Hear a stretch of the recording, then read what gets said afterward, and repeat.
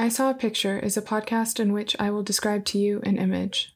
The descriptions will wander. The images referenced may or may not exist. Each section of the podcast contains 10 episodes. Each episode contains 1,000 words. Episodes will be released consecutively on days divisible by 7, after which point there will be a brief hiatus between sections. The first section is filed under N for nature. The following episode is about mushrooms.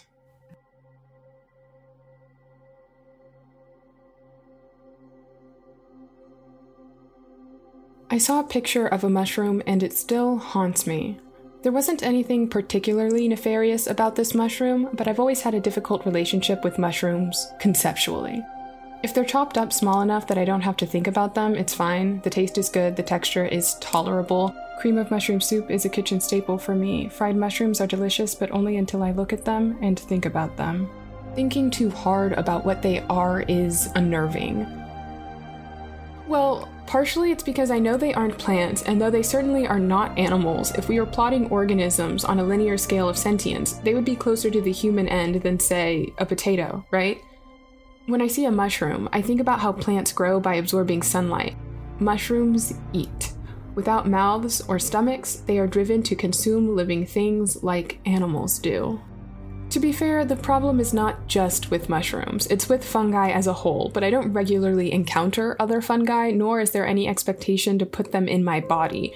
It's an irrational fear, sure, that upon physical contact with a fungus it might take root and eat my body before I'm done with it. However, there is something profoundly natural and disconcerting about the agents of decomposition. That for everything that rots, there is something actively rotting it away, that thrives on the corpse of the once living. And those things that return the body into dirt, the heartless, thoughtless agents of death, those are the same things that are thinly sliced and put on pizza. Mushrooms differ from bacteria because I can see them. Even a colony of flesh-eating bacteria, which I have never seen growing out on the lawn, would be several very tiny things trying to ruin my day. A mushroom is the equivalent of all of these things forming into a Voltron-type monster that wants to consume me without knowing what it means to want. A mindless, hungry thing that I am supposed to be okay with being near. I've never seen the bacteria inside my body. I generally don't have to think of them outside of the abstract. But if there existed some large hybrid bacterium similar to the small ones that will one day eat my decaying corpse, it would be understood if confronting it gave me pause. That on its own is unsettling, but visually, mushrooms are also in the wrong. They are, among other things, comprised of a stalk topped with the bulb in an array of proportions. Sometimes the stalk is short or fat or elongated or thin, etc. The bulbs likewise vary in shape, thickness, and pronouncement, but in general, imagine an umbrella if the umbrella had a bit more meat to it, if the umbrella was spongy and felt soft like skin. If maybe the umbrella was poisonous, if in a world of greens and browns this umbrella decided it would be white or red, that it would convene in ominous circles within the forest, communicating with the rest of the earth in a way you could never quite understand.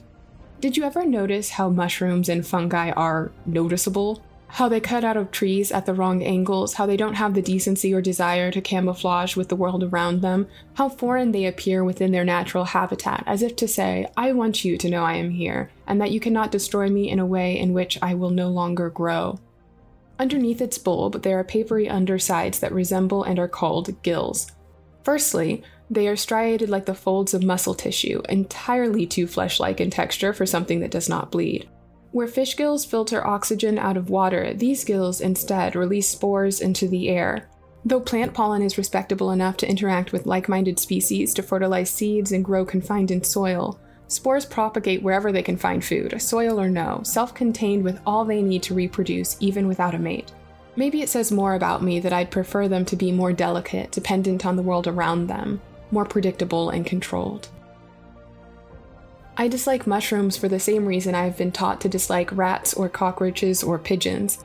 There exists a world created by humans predicated on the exclusion of wild nature. Plants and animals are allowed within this domain under strict supervision and adherence to certain conventions. You can train a stray dog, and the wildest a plant will get is a rogue dandelion sprouting in the sidewalk crack. But mold and fungus can, and will, grow anywhere. A loaf of bread will be consumed by whatever spores are present in the air you breathe. They are already there, waiting, and when I look at a mushroom, I'm reminded of all the tiny, microscopic organisms that would eat me too if I would let them.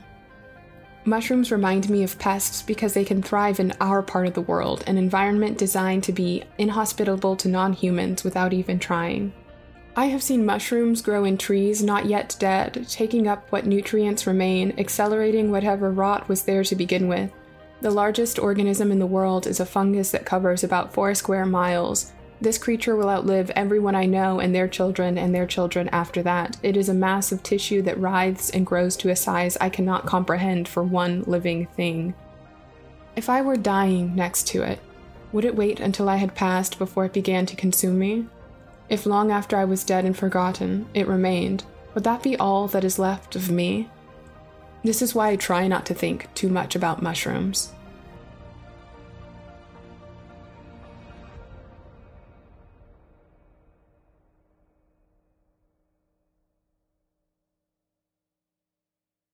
If you enjoyed the words you just heard, please subscribe to I Saw a Picture wherever you listen to podcasts and leave a kind review on Apple Podcast. You can support the production of I Saw a Picture along with my other work through patreon.com/AmeliaSom.